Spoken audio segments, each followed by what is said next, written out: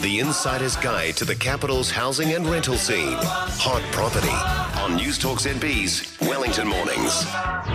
A segment we do every couple of weeks is Hot Property. Our Hot Property expert, guy that's been on the show since we started the show, is Matt Ryan. He's probably one of, if not the biggest residential property owner in Wellington.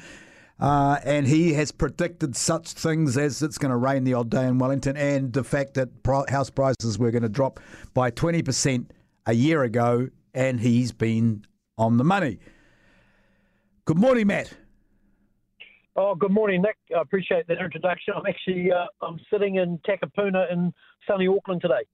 Well, don't have to be, I was going to say something that sounded like a banker, but I won't. Taranaki home, described as the epitome of luxury, has set a new record in the region after selling for more than its asking price of $5.45 million. Are you there, Matt? I am, yes. Can certain luxury homes almost operate their own kind of market? I know you're going to say yes.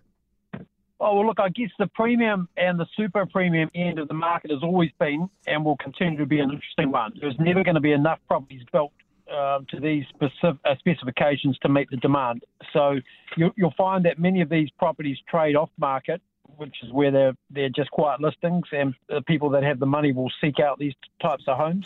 And they're normally hotly contested if they do become publicly available.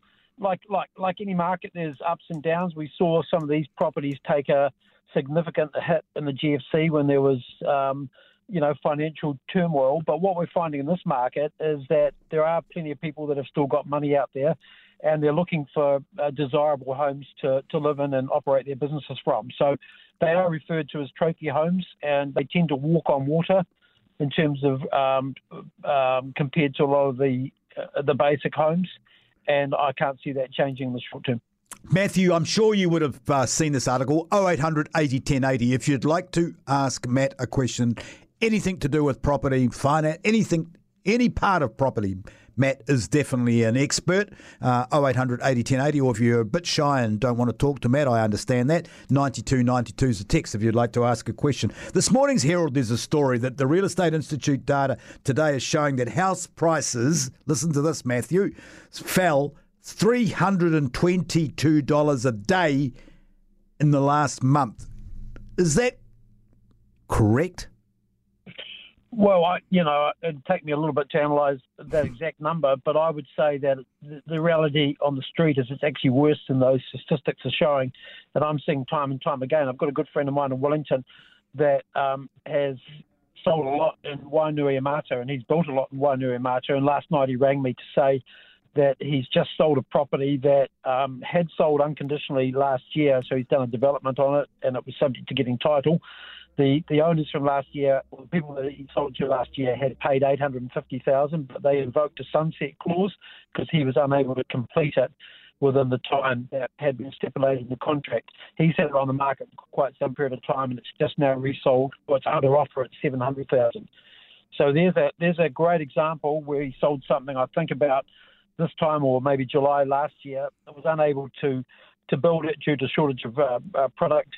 And those people escaped the clause simply because they were allowed to do so. And then he's been struggling to replicate that buyer anywhere near the money that it sold for last year. So those numbers don't surprise me. Would it have been cheeky for those people to turn around and buy it again for $150,000 less? Well, it's always interesting because every time you hear a developer do this, they invoke a sunset clause, of course, the market tends to get up in arms and say that's an unethical thing to do and you shouldn't do it. And in many ways, I actually agree with that. And yet, of course, it works both ways, where when the market drops, he's actually lost 3 sales now, or 3 properties in a row that all sold for significantly more than last year. And all the 3 buyers all walked away from the contract because they realised that they could buy better now. Yeah, $150,000. Would the developer have lost on that deal? Well, I don't think so. I think he had pretty good margins on that, but it just shows you what it illustrates is that it's difficult times, and you can't rely on the numbers that we saw a year ago. They were in hindsight, it wasn't a sustainable model, and we're sort of moving back to more what I think is going to be a more sustainable model coming up. Okay. Renters United have cried foul about a small granny flat in central Wellington advertised for $355 a week. Can landlords really ask for whatever they like, or are there some rules in there? And that's not your place that they're trying to sell, are they? Rent for $300? No, it's not my place. They're trying to rent. Although, I'll be honest, Nick, I get really frustrated by some of this, what I'd call low rent articles about this sort of stuff, because there are no rules per se as to what someone can advertise a property for, but ultimately the market will decide if there is value in that product for a given price. And it sort of reminds me of some of those things that you see an article where someone's either rung the newspaper or rung up and complained about the price of a head of cabbage. And they make a big deal of it. I mean, the simple answer is to vote with your feet. If you take the cabbage, for example, you don't buy the product, and the seller has two choices. They either don't sell or they reduce the price. So, landlords, we don't set the value. A landlord doesn't set the value for rental. It's set by what the demand of renters are. And what I can tell you is, in the last 9 months, the other phone's going off, Matt. Well, it's actually, no, I'm just sitting in a friend's car, but in the last 9 months, the rental market has dropped significantly, and in some instances, I'd say 20 or 30%. So, there's a lot better value now for renters, but you can't blame landlords for the value of where property sits. It's just not the way it is. And I think it's unfair, particularly with the amount of extra costs that have been burdened on landlords of recent times, plus all those changes in tax deductibility as well. I think it's a pretty harsh call to say that landlords are dictating where the market is.